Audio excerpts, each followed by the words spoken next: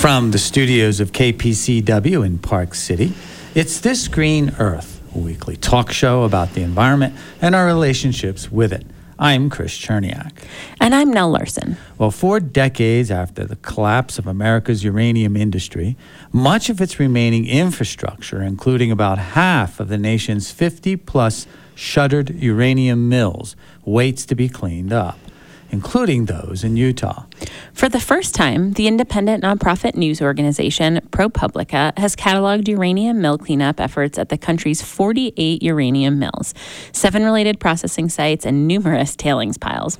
Even after regulators say cleanup is complete, polluted water and sickness are often left behind. Joining us in the first part of the show to discuss this story will be Mark Olalde. He is an environmental reporter and co-author of the piece, The Cold War Legacy Lurking in U.S. Groundwater. Then, in the second part of the show, we'll turn our attention to, yes, I'm going to say it, roadkill. It's an important topic. So the Utah Division of Wildlife Resources and Utah Department of Transportation are making it easier for people to provide information about dead animals on Utah roads through the release of a new app, the Utah Roadkill Reporter, as part of their new Wildlife Passage program. We'll speak with Blair Stringham, Migratory Game Bird Program Coordinator, and also the person who's running this new program for the division. And joining us is Mark Olalde. He is an environmental reporter with the nonprofit independent news organization ProPublica, and he's here to talk about a piece that he co-authored, I believe, titled "The Cold War Legacy Lurking in U.S. Groundwater," all about uranium, the uranium industry and mining and the mills and the remediation that remains at many of these mills, including several or so in the state of Utah. Mark, thank you so much for joining us this morning on This Green Earth. Of course, thanks for having me. Perfect. So let's start with some background and some history and get our listeners kind of up to speed about the uranium mining industry. When would you say it started or found its heyday, and what was all this uranium used for? So the American uranium industry was really booming between the early 1950s and the early 1980s, when it collapsed, in part because the federal government had been the sole purchaser of uranium in the country, largely for its defense program, and had stopped that purchasing. And in part because there were fears about safety due to things like the 3 Mile Island accident in Pennsylvania in 1979. So this was largely an industry scattered across the West, around the Four Corners states, mainly at the time. And the uranium that was dug up in the early days was used for, like I said, for the defense program. So this was uranium that was enriched and put into bombs as we raced towards nuclear supremacy to win the Cold War. Okay, so there are mills, like you say, primarily around the Four Corners area, but there is mines or so and mills in throughout the West, I guess, in Wyoming, even a couple back east. I noticed on the map, say in Southwest Pennsylvania or Southeast Ohio, but primarily this is a Western-related industry.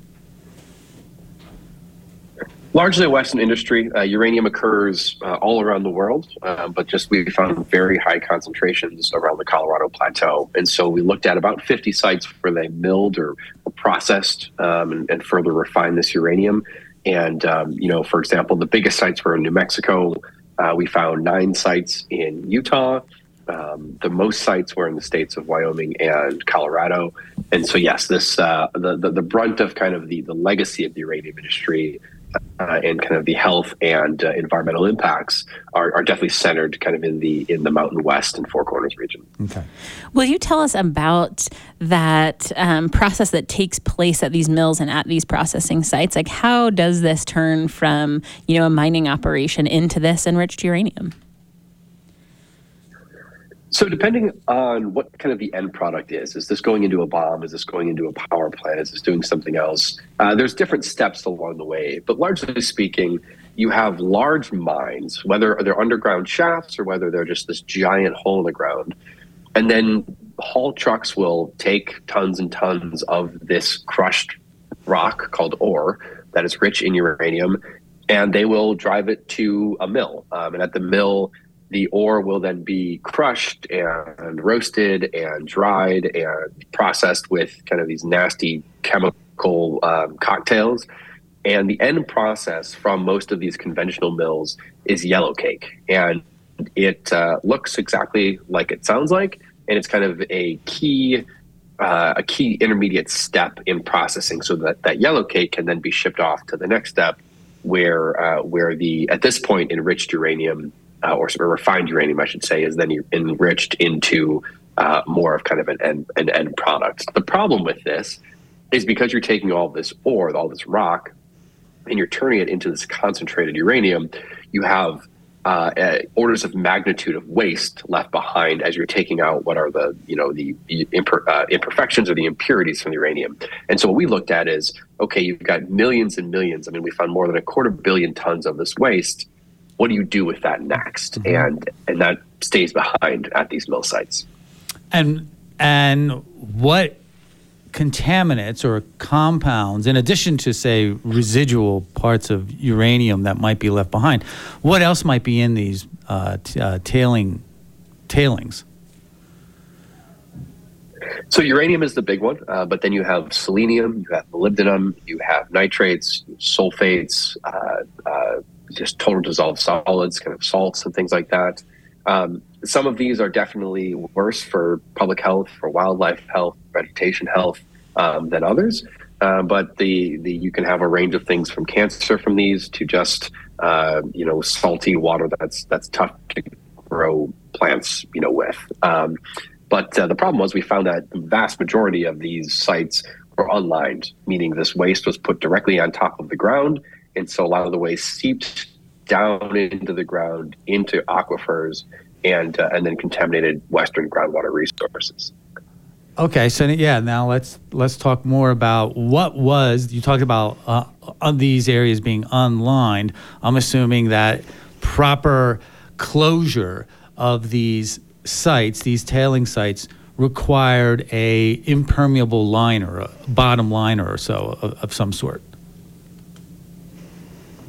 So best practice is exactly that, an impermeable liner underneath, and it's a cap on top because this radioactive material releases a gas called radon, which is carcinogenic to causes lung cancer in humans when we breathe it in. And so the idea is you should put a liner underneath the pile to stop these contaminants from getting into water. You should put a cap on top to stop this radon from getting into the air. And if the site is right on top of a community, some of these were in Grand Junction and Grants and Durango and Salt Lake City, then you should probably move the waste away from the human population, so you don't have this highly toxic and low level radioactivity, directly adjacent to the population. The problem is this cleanup effort is expensive.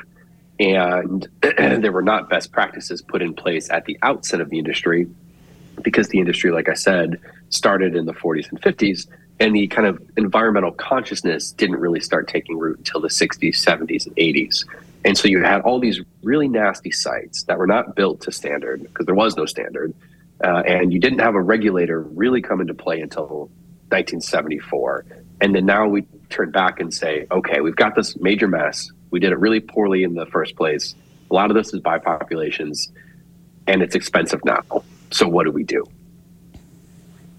I'm curious as to kind of what motivated this research and this investigation now. Like, is there a specific community where this is coming to the forefront, or is it something that you'd been following for a long time? Why now? So this started with a community in Northwest New Mexico, where about a year and a half ago, I was tipped off that there were issues where, instead of properly cleaning up this mill site, And there's a farming community directly adjacent to this giant 22 million ton waste pile that the company in question was simply buying up everyone's properties, making them sign NDAs, making them sign liability waivers, having them move away, tearing down their houses, and then going to the government and saying, wait a minute, no one lives here anymore. We don't need to clean this up to the current standards, because it's not impacting anyone. And so the government is contemplating giving them waivers, essentially changing the numbers on paper of what is clean water and saying, okay, here are the new numbers. So as an investigative journalist, the obvious question for me became, well, is that how it works at every site? How many sites are there? How much waste is there? And at every site that's cleaned up, do we simply change the numbers on paper and say, good job, you've done enough? Or do we actually force companies to clean up to a healthy and safe standard? And so it was really that site in New Mexico that launched this to kind of try to answer that systemic question. Wow. And it gives us a sense of sort of the cost and extent of cleanup, I guess, when you consider the expense of buying enormous amounts of land is the easier route, right? There's nothing cheap about remediating groundwater and pulling uranium and selenium that is attached to particulate in aquifers. There's no doubt about it. It's and this is exactly the point of we can't regulate an industry at the back end. We need to figure out its harms early on and figure out how to regulate it at the forefront. So then when it comes time to clean up the kind of polluting industry, well, we've had best practices in place. And so we're not left with a bad option or a really bad option. We're left with a good option and a bad option. We're speaking with Mark Olalde. He is an environmental reporter, investigative journalist with the nonprofit ProPublica. We're talking about a piece that he wrote, I believe, co-wrote. I want to get that right. You had. Yes, sir. I wrote this with a few researchers who helped me shift through thousands of pages of documents. Okay, good. Wow. We'll make sure we'll give them credit. We give those interns or whoever credit, right, when it's due. And we're talking about the piece titled "The Cold War Legacy Lurking in U.S. Groundwater." Mark, you mentioned Salt Lake City. There is at least one that I recognized, the White Mesa Mill, which I believe is in the Ute Mountains down in the southeastern part of the state. But are there other mills or other tailings sites up closer to Salt Lake City? Yeah, so Utah was home to 9 mills, 9 uranium mills, including the White Mesa Mill, which is right by Blanding and the Ute Mountain Ute community of White Mesa, down in southeast Utah. That is the only still operating conventional uranium mill in the country. And it's not even really processing uranium ore. It's more processing kind of waste from other sites. But that's the only one that's really still able to operate. There is another one called the Shooter Ring Canyon Uranium Mill, which is on kind of standby status in Utah. So if uranium were to come back in America, which is highly unlikely, but if it were to come back, it would go through Utah because of that fact. There was one on this kind of southern end of Salt Lake City in the Wasatch Front. That waste was moved to the other side of the Great Salt Lake, so that was kind of done relatively well and to best practices. But there still were various sites, and there was another site pretty well known in Moab that was right on the banks, feet away from the Colorado River. And that is currently being moved by train about 30 miles north, I believe it is, up to a place called Crescent Junction, up by the highway. So Utah definitely, especially kind of on the eastern side of the state, definitely was home to quite a bit of uranium production. And again, a number of these sites are on Native American property. So no surprise, once again, they have seen to take kind of the brunt of the impacts associated historically and even presently. Exactly. We found that 14 mills of the about 50 or so that we looked at were either directly on, or within 5 miles of a tribal reservation. Some of them polluted aquifers, and like I mentioned, the White Mesa Mill, that is directly adjacent to the Ute Mountain Ute reservation. we talked about this in the story, but the mining and milling issue got so bad on the Navajo Nation that the EPA actually wrote a comic book called Gamma Goat, which is referencing a type of radiation to warn Diné children kind of away from these open pits or these toxic piles of waste. And so this has definitely been an issue, like many that have disproportionately impacted Indian country. And of course, currently in Congress, there's discussion about reforming RECA, the Radiation Exposure Compensation Act, which kind of gives a form of reparations to former uranium miners and millers who have lung cancer now because the government lied to them about the health impacts, or to people who were impacted by nuclear weapons testing in Nevada and Arizona and elsewhere. And many of these former miners suffering lung cancer and other ailments under this act are, of course, Navajo and other tribal members. And you mentioned the EPA there. Obviously, they have a role in this cleanup process, but I'm sure there's probably an alphabet soup of other federal agencies and maybe even state agencies that at least should be involved in formally and properly closing out these sites. Do I have that right? Absolutely. I could tell this entire story in acronyms if I needed to. This goes through largely goes through the Nuclear Regulatory Commission, which is an independent federal agency, which was, like I said, formed in 1974. But the kind of problem there is that the industry cratered around 1982. And so what was supposed to be a regulatory agency became a cleanup agency. And their main counterpart is the Department of Energy. And so between the two, they regulate much of cleanup and enclosure. All right. So in the remaining few minutes, where do we stand? Let me ask first, are there any sites of these 40 or 50 sites that have been properly cleaned up and, let's say, formally closed? So we found that about half of the sites have made it through the full process, where the company in question has cleaned it up, or the Department of Energy has cleaned it up.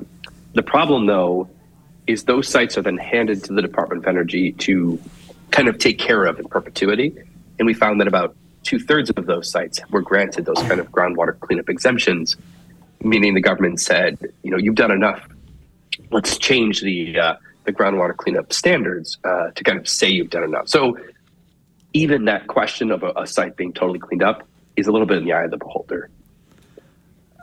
Okay, so if I got that right, they had a standard for groundwater they were originally supposed to meet, but then the standard was altered to accommodate a final, as part of the final cleanup and approval process.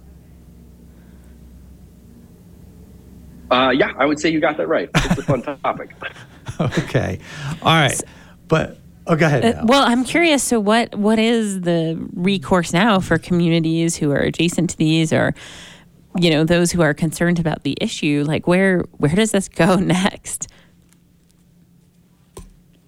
That's a great question. That's one of the reasons I brought up kind of this RECA, this legislation, because, essentially we being the federal, the U.S. through the federal government, sacrificed a lot of communities in the West and parts of tribal nations because we needed to win World War II and the Cold War. That was the simple calculus. We have to win these at all cost. But the cost was these, oftentimes rural, but sometimes urban communities in the West. And so we need to decide, okay, is this something we want to put billions of taxpayer dollars into to clean up these sites? Is it something that we want to pay to move these people to, further away from this pollution? Should we be kind of compensating people for health issues? Should we just be sticking to our own standards and seeing how much cleanup we can do?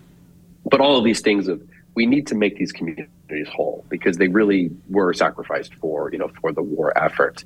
And it is tough. Some of this cleanup is tough, and there's just not an easy environmental kind of remediation solution to some of these sites. So that is a simple fact. But I will say, in the government's credit, they did take on the radiation question, even if they didn't succeed on the water question. And so thousands of homes in Grand Junction and in Durango were built with this waste. So imagine just being, living, and your walls and ceiling and floor are made of radioactive waste. So the government did go in and clean up many of those houses. They missed some of them, but they did go in and clean up many of those houses and address at least that most egregious point. So thankfully that's been taken care of. But there are still many communities kind of with this waste nearby, and we need to make a decision as a society, what it's worth to try to make them whole in some way. Right, and again, when you say that built with the waste, I'm assuming that the compound of concern there is radon gas seeping into the homes. Exactly, radon gas, and you still have uranium and heavy metals and whatnot in this kind of sandy material that was used in concrete and cement. And I in the course of this reporting, I spoke to at least 100 people and from all walks of life. And, some of them were medical professionals who kind of told me anecdotally, of course, it's not like a scientific number, but anecdotally told me about treating high levels of childhood cancer from, people who grew up in these communities where this waste was just kind of an ever-present part of life through construction or through being the hill, next to town. Durango has Smelter Mountain, which is, referencing some of this processing. So, you hear stories and at a certain point, the evidence kind of starts to mount, about the health impacts from living around this. Right. And this story caught my eye because Park City has its own mining legacy right now. Here, it's mostly heavy metals related. It's not uranium or radioactivity, although we have radon and radon gas in certain pockets of Summit County as well. So we have our own legacy of mine waste and tailings that we literally live above in some parts of the town. But again, like you say, when properly lined and capped, it reduces, particularly, again, with heavy metal-based mine waste, lead, nickel, cadmium, et cetera. You cap those soils, you reduce the exposure almost entirely, unless you dig back into it. So go ahead, Mike, if you had.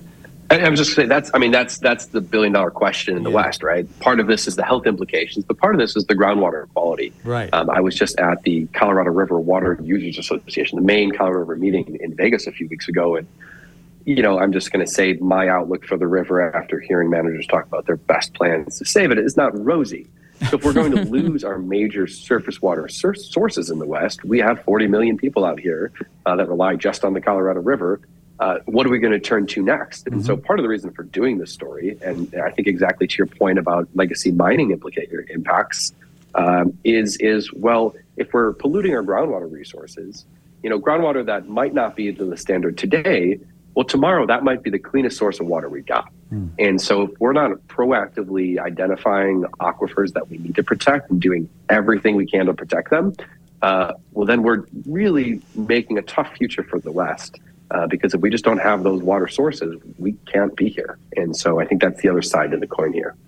Well, and that's a story we can reach back to and talk more about. Although I will say, Mark, we're at, as of last week when we spoke with the rep from the snow survey, we're at 100 and almost probably, I'll say 180% of normal. So we are getting our snowpack this winter. Yay. But that's very tentative too. But that's a sideshow that you also have worked on. You cover water issues out west. Mark Olalde, he is an environmental reporter and investigative journalist with the independent nonprofit ProPublica. Mark, where can people go to actually read this story? This would be on ProPublica.org, ProPublica.org. We also partnered on this with KOB4 Investigates, which is the NBC affiliate in Albuquerque. If anyone is interested in the major mining district there, they can go watch a piece as well. So I'd send you to ProPublica to go read this and other great work. Great site, great investigative journalism that ProPublica does. And we thank you so much for taking the time to speak with us about your story, the Cold War legacy lurking in U.S. groundwater. Mark, again, thank you so much for joining us this morning on This Green Earth. Of course, it's always a pleasure. Thanks so much, guys. Thanks. And joining us now for the second part of the show is Blair Stringham. He's the Migratory Game Bird Program Coordinator and also DWR's Utah Migration Initiative Coordinator. Blair, thanks so much for joining us on This Green Earth this morning. Yeah, thank you. I'm happy to be here and talk about wildlife here in Utah. Yeah, so we're really excited to talk about this subject, the new roadkill reporting app. But let's set the scene a little bit. You know, how much roadkill do we see in Utah? Like how big of a problem is it? So it is quite a big problem. I don't think most people realize the extent of how many wildlife are being hit on roadways. We document some of it by the number of like deer and elk and things we pick up. And we usually pick up about 5,000 deer on roadways in Utah alone. And that probably number is quite a bit lower just because a lot of deer either move off of the roadways and they're not picked up, or, they make it off the road into the forest and die and things like that. So the number is probably significantly higher. And that's just for deer. With elk, there's probably hundreds of elk being hit. There's moose. And then a lot of the smaller animals like raccoons, skunks, things like that. Probably thousands of them as well. So overall, lots of animals are being hit on roadways. Right. And, when you say that number, 5,000 deer alone are picked up, when you first said it, I was kind of shocked. I was kind of surprised. And then I started thinking about how many animals we see just on a small handful of roads here in Summit and Wasatch County. And the numbers start to add up. So it sounds like there's a relatively new program that you are leading for DWR called the Utah Migration Initiative. Tell us about that, the Utah Wildlife Migration Initiative. Okay. Yeah, so most of our animals in Utah move to some extent. And generally, it's kind of a high elevation movement down to lower elevation. And that's basically just so they can find resources throughout the year. You think about like a deer living up at 10,000 feet during the summer. As the snows start to get deep, vegetation becomes less. They have to move down to where they can get resources. And so we've tried to track those movements because the animals become really vulnerable as they're moving between summer and winter range, particularly with roadways, as we just mentioned. They're moving through newer areas. Sometimes they're encountering traffic. They're encountering predators. So we try to document those movements just so we can help them be more safe, keep numbers up. The other thing we would look at is development. And so as we see development, particularly along the Wasatch Front and the Wasatch Back, we're seeing new housing, things going in. We're seeing roads being put in. And those are impacting how the animals move across the landscape. And so we put GPS collars on animals and basically just track them as they move throughout the year. It allows us to identify hot spots of where animals are moving more frequently. It allows us to identify important winter range, important summer range. And basically, as we learn more about animal movements, we can take that and implement it into our management in the less urban landscapes, out in the forest, things like that. We can also work with people as they're developing cities and roadways. We work a lot with UDOT to try to make those just more animal friendly and accommodate people as well as the wildlife that are using those areas. So where do you see hotspots? And I guess I am asking this on a few different scales. One is throughout the state. Where do you see kind of the most conflict with, or maybe conflict's the wrong word, but do you see the most animals hit on the roads? And then also, are there specific like features or areas that we should keep an eye out for? Yeah, so part of that kind of depends on the year. This time of year, when a lot of animals are kind of in the lower elevation winter ranges that we'd call them, those are really conflict with what humans are doing as well. So if you think about like the Salt Lake Valley, kind of getting up in the foothill bench areas, that's where a lot of the deer want to spend the winter. That also is where a lot of development has happened over the years. And so we see a lot of conflict in those areas. We see a lot of conflict as well, probably in like November timeframe, as deer are moving from high elevation to low elevation. They cross a lot of roadways, and so areas like Echo Junction, some of like Party's Canyon's a big one. Highway 6 going from the Wasatch Front over to Price. Highway 40 going from really from like Park City all the way to Vernal. Those are probably some of the major ones where we see a lot of conflict with animals on the roadways. And go ahead. Well, we have a bridge here over I-80 that's dedicated to animal crossing. How successful are bridges like that? And how long does it take for a typical animal to recognize, like, hey, I can use this bridge to safely cross this road? How long does it take them to adapt to conditions like that, offerings like that?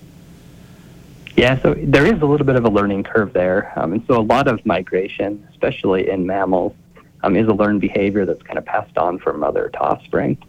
And so we see a lot of success with those structures, especially after they've been on the landscape for a couple of years.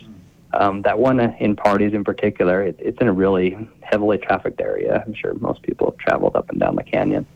And it's been really successful. When we're able to put those structures in, we also usually put fencing on either side of them for quite a ways, just to essentially funnel the animals into those areas. It takes a little while before they start crossing, but once they do, we've seen reductions of 90% or greater on some of those areas in the number of animals being hit.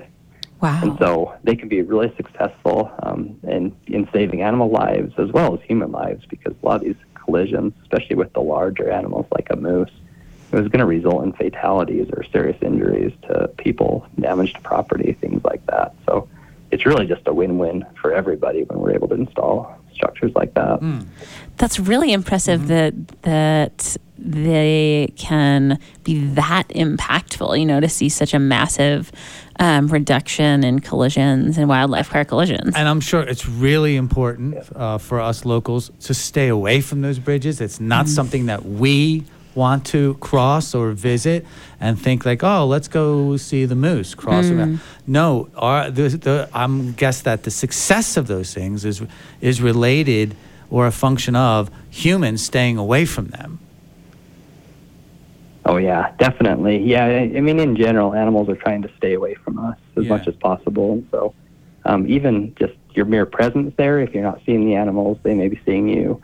We leave scent behind, things like that. So, yeah, as much as we can, we ask people to stay away from those things and avoid crossing them on your bikes or going for hikes or anything like that. Just stay away from them.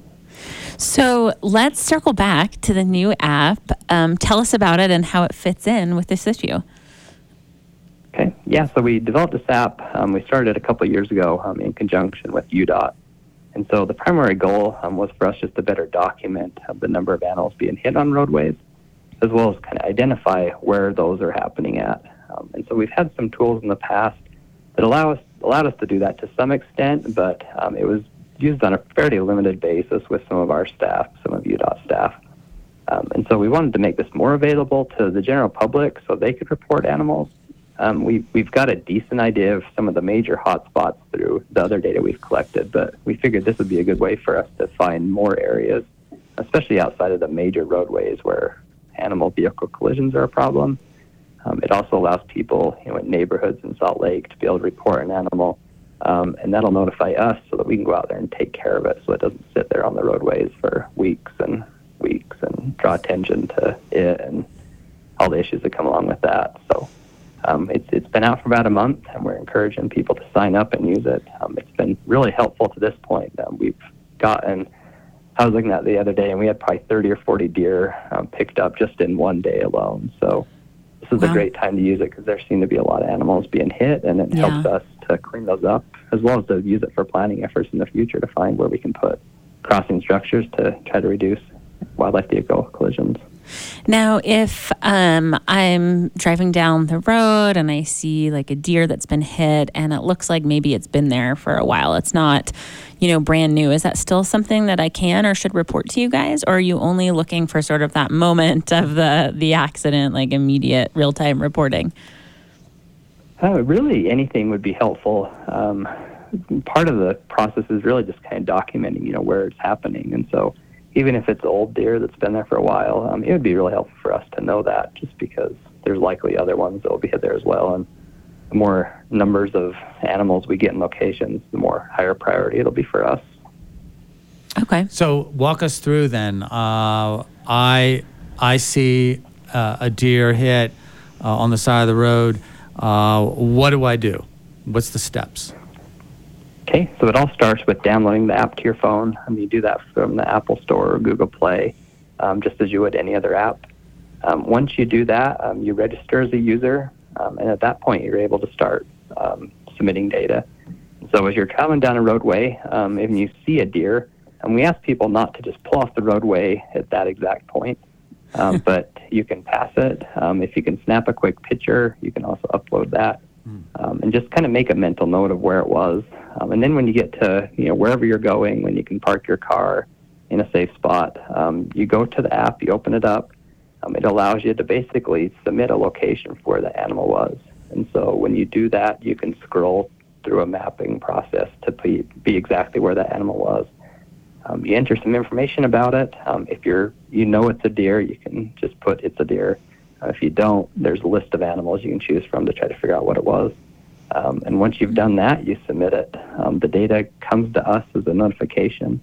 And so we have people around the state that will go out and pick up animals. And so they receive a notification.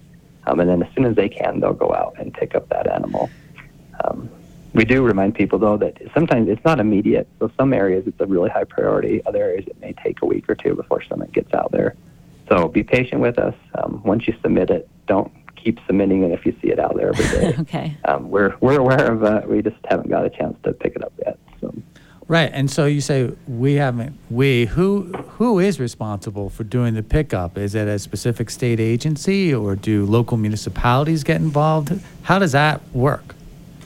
Yeah, it kind of depends on where you're at in the state and probably how high a priority is. We do quite a bit of it internally as the Division of Wildlife. So we have people that part of their job responsibilities is to go out and take care of this.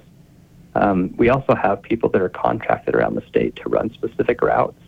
And so, for instance, Highway 6 is a really big area where we get lots of vehicle collisions. And so we'll contract with people and pay them to go out and drive that route multiple times a week and pick up animals.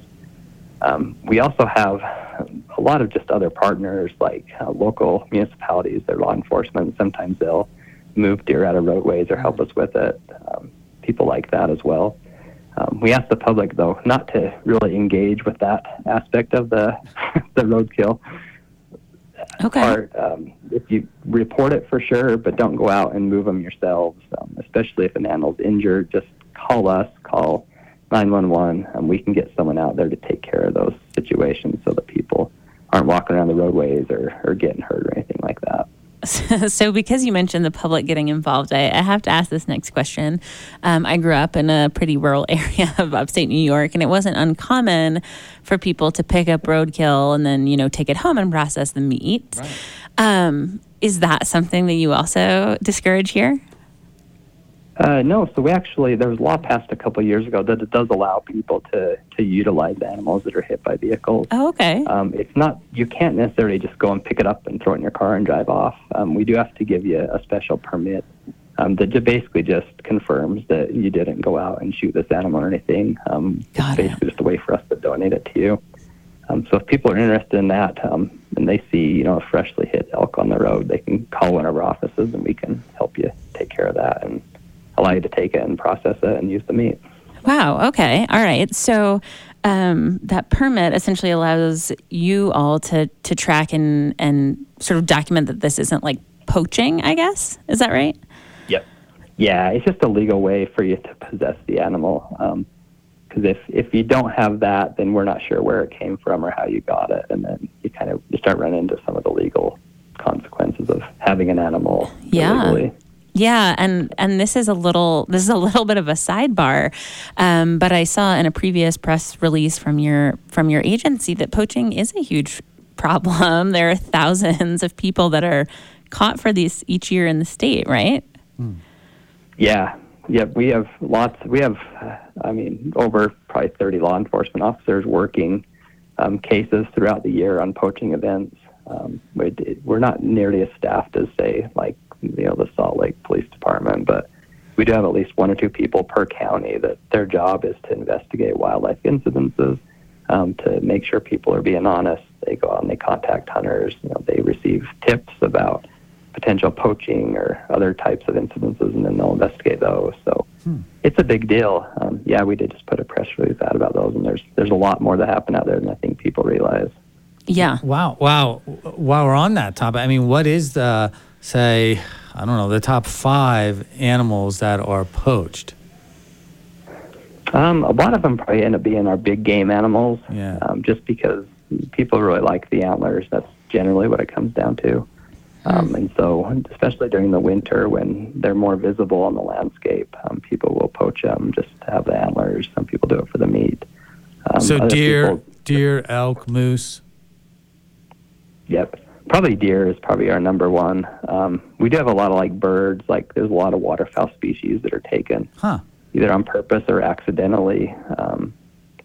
We have a lot of people specifically will target our higher end species like our moose or elk or bighorn sheep, things like that.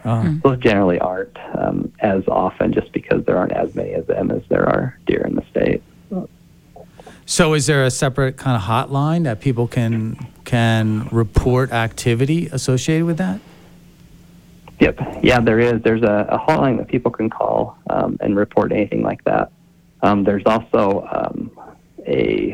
our regional offices, they can call those as well and get that information to us. Once it's to us, we give it to our law enforcement people, and then they begin those investigations. Okay, so maybe circling back then just to kind of the app and the Wildlife Migration Initiative, how would you encourage listeners to get involved, participate in the app, or is there any other information you guys have out there that people can engage with? Yeah, so we actually have a Utah Wildlife Migration Initiative website. You can find that on the internet. You can find it at our webpage. And what that is basically just a lot of background information about crossing structures, about migration, about animals' use landscape. Gives you a lot of ways you can be involved in some of those things as well. So I'd point people to that as well. It's just the Utah Wildlife Migration Initiative. And it's a lot of just great information about migration and about what we're doing to help animals move across the landscape. It is an engaging website for anybody who's interested in looking. And then kind of a follow-up question on the app. I'm sure that you'll get hundreds and thousands of these data points submitted. How does that then get kind of, processed and integrated into your planning and prioritization for maybe further crossings or things like that? Yeah, that's a great question. So we have a program that we use that basically will collect all the data multiple times per day. So we have thousands of animals out there, and a lot of those are giving us a dozen points every day. So I think at this point we're up to almost 40 million data points on the landscape. And so we can look in this tool, and basically it shows us a map of the state, and we can search for specific areas and see how animals have moved through there. Once we do that, we have a team of people. We have wildlife biologists out that basically have an area about the size of a county that they are over. They'll use that data as they do management planning for the species in that area. We have habitat people that work specifically on habitat projects, so they'll go out and do habitat restoration. We have people that work specifically with UDOT, oil and gas companies, things like that, to kind of mitigate impacts to wildlife. They'll use that data for planning processes. A lot of our partners at UDOT, they'll use that as they start doing putting in new roadways or to modify existing roadways to look and see where animals are going, to put in this crossing structures. Really just a whole bunch of partners are using it in a variety of ways to influence development, influence habitat, and influence populations. So it's widely used by a lot of partners. Fantastic. And it's great that, citizen scientists or community scientists can also contribute through the new Utah Roadkill Reporter app. And we'll definitely be participating in that as well. Yeah. Well, thanks so much for joining us. This has been DWR Utah Migration Initiative Coordinator Blair Stringham. Thanks for joining us on the show this morning. Thanks, Blair. Yeah. Yep. Thank you, guys. All right. we've got about 5 minutes. Yeah, and I have a question for you. But go ahead. All right. Well, I was just gonna say that we have a classic news piece brought in today from Chris Cherniak to highlight what else? Rising temperatures and the records associated with them. We can always count on Chris to cover the latest date of the latest announcement. To share the reality. I know. Basically, the title of this article out of the Times is "The last 8 years were the hottest on record." This is globally speaking, but we can localize that too. It is, and I'm sure that the U.S. West falls under that category as too. I'll just read a couple of paragraphs. The world remained firmly in warming's grip last year with extreme summer temperatures in Europe, China, and elsewhere, contributing to 2022 being the 5th hottest year on record. This is from European climate researchers reporting yesterday. The 8 warmest years on record have now occurred since 2014. As they say, that's 8 years ago. So within the last 8 years, we've had the 8 warmest years on record. Just this last piece here, you can just go to the New York Times website and read this article yourself. Overall, the world is now 2.1 degrees Fahrenheit, plus or minus a half a degree or so, hotter than it was in the second half of the 19th century, when emissions of planet-warming carbon dioxide and methane from the burning of fossil fuels became widespread. So this is no surprise. This is right. Although I will say I was a bit surprised that the last 8 years themselves are the 8 warmest years on record. No exceptions. Usually it's been, hey, the last 6 out of 10 are the last. Right. No, so not to say that warming's occurring on a linear basis, but it's near linear in its rate of increase. And again, you can see a nice graph on the article. So that's the latest on our warming world, and it's starting to make itself known here as we see.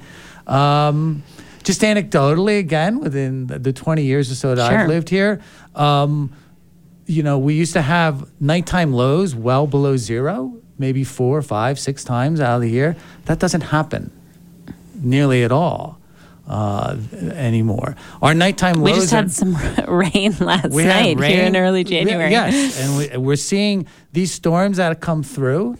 They obviously they bring lots of snow, but the first parts of them, maybe the first few hours, are either wet snow or in some cases rain, depending on the elevations you are in this area, and sleet, which then transitions over to snow. That's not supposed to be happening here, but that's what is happening in a warming world that we have. So that's the latest on that. I wanted to spend, we have another minute. Last week we talked briefly about the snowpack. Speaking of snowpack, and you mentioned that some animals, say swan, benefit from a higher snowpack, and others are stressed by it. So, give us an example of one or another that both benefits from it, and one that is stressed by higher snowpack. All right, 60 seconds. Yeah. So. I think that sometimes it's counterintuitive because you think, that huge layer of snow must be just a challenge for all wildlife. Like, how do they manage this? It's cold. But for some animals, they'll live underneath the snow in what's called the subnivean habitat. And so they're underneath the snow, and that layer of snow insulates them and keeps the temperature underneath there pretty warm and pretty consistent. And so when we have deep snow years, it can actually be easier on those species, often small mammals. It can be easier on those species than the colder or just even drier winters where they don't have that layer of protection. So like if there's a big snowdrift around like a big, tree or bush, often you'll see lots of little tracks leading into that. You'll see a hole or two. And that's where, mice or like weasels or rabbits are creating their homes so for the winters. So it's safer for them in terms of literally safety from predators. Yeah. And also warmer, in a sense, warmer. It's just like a down thermal. coat. The air in that snow is a real insulator, just like we have, the air in kind of our coats that insulate. And then for animals that move around, that's where there's more of the challenge. They've adapted to have legs that, long legs that can like manage that, but still take like an elk or a deer. Right. That deep snow can be more of a challenge, and they'll probably change their movements accordingly. So it's an interesting thing to watch and to track. And access to food becomes more difficult because right. of the snow It's layer. buried. Although maybe in one layer, the more snow you have, the higher they are tromping around, and the easier They can some reach can reach more up of the- into the scrub oak and other things. Right. So so they adapt. As They best adapt, can. and they're well adapted for this. Yes. That's why they live here. But it's interesting. You'll have different impacts each year depending on the season. Well, I think it's time to wrap up. Oh, yeah. Let's thank our sponsors and underwriters who make the show possible. They include Recycle Utah, Utah Open Lands Conservation Association, Berkshire Hathaway Home Services, Utah Properties, San Francisco Design, and, of course, listeners like you. You can email your thoughts, comments, and ideas for future shows to thisgreenearth@kpcw.org. The interviews for this show will be posted on the KPCW website later today. Thanks again for joining us. And remember, this is KPCW 91.7 FM Park City. Tune in and listen like a local.